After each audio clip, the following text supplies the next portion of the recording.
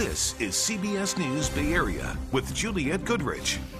Good evening. President Biden marking this holiday with a daring visit to Ukraine, his first since the beginning of the conflict. He is back in Poland tonight, but that's after taking a secret train ride to Kyiv. He spent about 5 hours meeting with Ukrainian President Vladimir Zelensky there. He vowed his continuous support for Ukraine. He even announced a $500 million aid package, which includes more military equipment. The move has drawn some criticism from Republicans, saying the president should focus his attention on his own country. Well, the president's trip, it comes nearly 1 year after Russia invaded Ukraine. Thousands of Ukrainians have fled the country, many of them landing here in the Bay Area. Our Sean Chitness spent the day with one woman who thought she'd be able to return by now, but now she wonders if she'll ever get that chance. Spending time on campus was always part of the plan for Natalia Hushuluk, even before Russia invaded her home country of Ukraine. This was a very unique experience. I didn't ever expect in my life that I would be here. But when this Fulbright scholar was preparing to wrap up her year at UC Berkeley, the war had already started. Natalia is still here thanks to an opportunity to keep working at this university. She studied how sustainability is discussed on social media as a scholar. Now she's teaching the Ukrainian culture and language. Actually, I'm processing everything that's going on in Ukraine, the war, on a daily basis. Even with so much going on in her life, including a family with 2 young children, Natalia says it's impossible to avoid what's happening back home. Not only does she have loved ones still in the country, some have served on the front lines. I'm not able not to know, so I cannot afford not to know what's going on there. As the war enters a second year, she's grateful there's more understanding of the conflict and hopes that this can lead to a resolution. It's important to keep the awareness and to keep people informed, especially that the circumstances are changing. 2 years ago, or even 1 year ago, many people could not find Ukraine on the map. Igor Markov is one of the leaders of Nova Ukraine, a Bay Area nonprofit. Early on, when the war started, they organized many local rallies. Last year, they also raised money to provide medical supplies, beds, and generators. But he says all of that can only do so much while Russia remains beyond its border. All Ukrainians all over the world and in Ukraine have the same relations to future. So we are thinking not about future, but we're thinking about present. And that's enough. The uncertainty of the war makes it difficult to plan ahead, which means Natalia will keep making the Bay Area her temporary home, still hopeful to go back to Ukraine one day soon. Nova Ukraine is planning a rally and march in San Francisco to mark the first year since the beginning of the war. It starts at noon this Saturday outside of the Ferry Building. All right, now to our weather. A beautiful President's Day today, but get ready for a drop in the temperatures and rain this week, big time. Here to fill us in is Darren Peck to tell us about how we need to bundle up in the next couple of days, huh? Maybe even some snow in the hills. Wow, okay. And that's getting a lot of people's attention already. It's already taken off on social media for a good reason. Let me put some detail on that and some perspective. It is possible that by the time we get into Wednesday night through Saturday night, we could see some snow in the Bay Area hills to as low as 1,000 feet with this system. I'm going to show you the whole system as a whole because the bigger impact is probably tomorrow's winds. But the snow needs to be discussed. Should we see this come together from Wednesday night through Saturday morning, we could get perhaps a light dusting of snow in the East Bay Hills because the highest ridge tops there are 1,500 feet high. Snow could be as low as 1,000 feet. It wouldn't be too impactful, but it would certainly catch your attention. The bigger impact is down here in the Santa Cruz Mountains. Think of Highway 17, where it goes over the summit, Patchett Pass. That's at about 1,800 feet, and there's a highway there. That could be the bigger impact for snow, but that's down the road. Let's go in order. Tomorrow, it's cold wind, and after this gorgeous 3-day weekend, that's going to catch your attention. Actually, tomorrow is the first alert weather day. You'll see why for the wind advisory, Bay Area wide. Scattered showers begin Tuesday night through Wednesday. The showers then become more numerous into Thursday and Friday, and that's when the cold air comes in, and that's when we're going to watch for this possibility of snow in some of the hills. We're going to go over this in a lot more detail. I'll show you why this storm is put together in such a unique way, coming up in the complete first alert forecast in just a few minutes. I love all your details. You definitely give us that layer beyond layer. Okay, thank you. All right, power has been restored to more than 54,000 customers in Oakland. The power went out after a fire at a PG&E substation yesterday, and you can see the charred ground in this video from our chopper. Some of the customers were without power for 24 hours. PG&E has not released a cause for the fire. Also, arson investigators, they're searching for the cause of a fire that destroyed a historic black church in Oakland. Earlier today, we saw firefighters. They were carrying out whatever they could salvage from inside, including flags, a cross, and some pictures. Parishioners and church leaders still trying to make sense of this loss. But as our Devin Feely tells us, they are promising to rebuild. The front facade of Oakland's first AME church was burnt and blackened by the fire that started in the attic and gutted the building.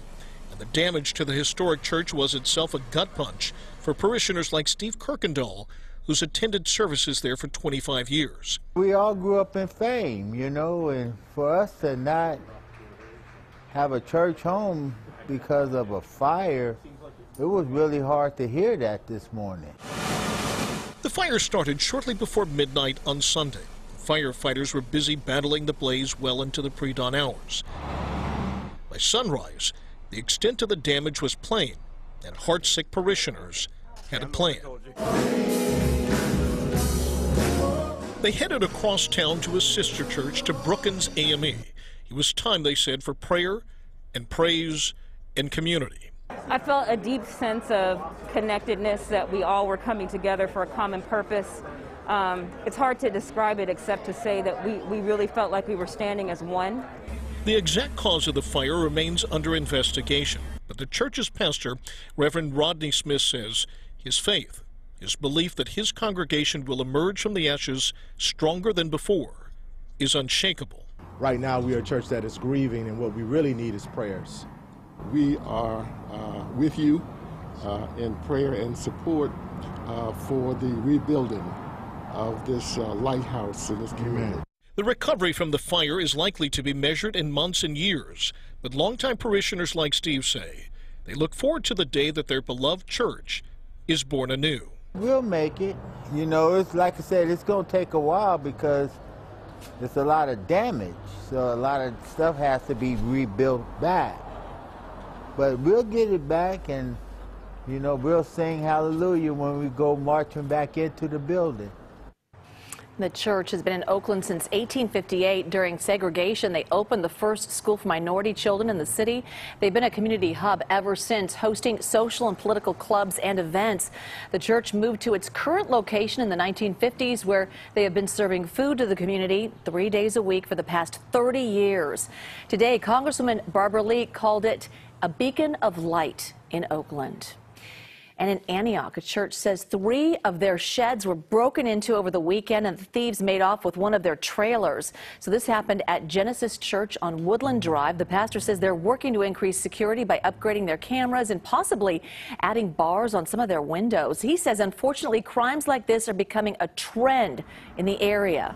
We're bouncing back okay, but it was very disappointing. A lot of burglaries have been taking place, not only on this side of the city, but throughout East County. The pastor says they have already fixed the sheds, but they will need to get another trailer. He estimates that will cost more than $3,000. Another powerful and deadly quake has struck the border region between Turkey and Syria, killing at least 3 people and leaving hundreds more injured or trapped in collapsed buildings.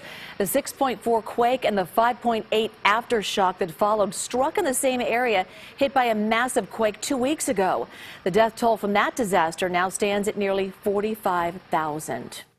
Team of California engineers and seismologists are at ground zero in Turkey to study the effects of the massive quake so they can apply what they learn here. The team is moving quickly to examine collapsed buildings, damaged pipelines, and the ground itself.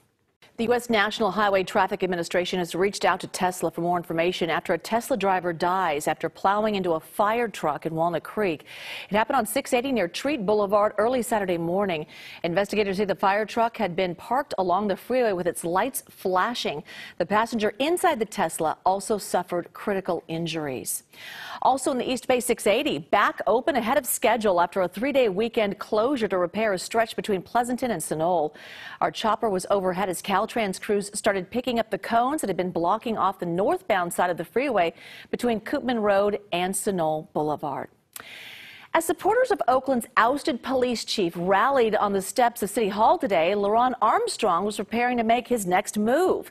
His spokesperson telling us Armstrong's legal team will likely launch an appeal process this week. Mayor Sheng Tao fired him last week after he was accused of mishandling an officer's misconduct case. Today, the NAACP and also community leaders delivered an impassioned plea to the mayor. We demand that he be fully exonerated and that Mayor Tao reinstate him immediately. Come on, somebody, stand up and go right about it. We have reached out to the mayor's office repeatedly for a response to the pending appeal. We were told the mayor did not have any additional comment. Okay, a man hurling eggs and racial slurs was caught on camera harassing people on a San Francisco Muni bus. So tonight, we hear from the woman who actually took this video, who says she was targeted. Berkeley needs your help. What should we name this guy? Annie, UC Berkeley's beloved peregrine falcon, has a new mate. Now you can help name him. So far, the top 3 names are Lou, in honor of a UC Berkeley philanthropist, Archie, after an Olympic runner who attended Berkeley, and Marshawn, after former NFL star Marshawn Lynch, who played for the Golden Bears. The contest ends on Wednesday. Lou, Archie, or Marshawn? Stay tuned. Thanks for watching. The news continues streaming on CBS News Bay Area. We'll see you back here at 11. Have a good one.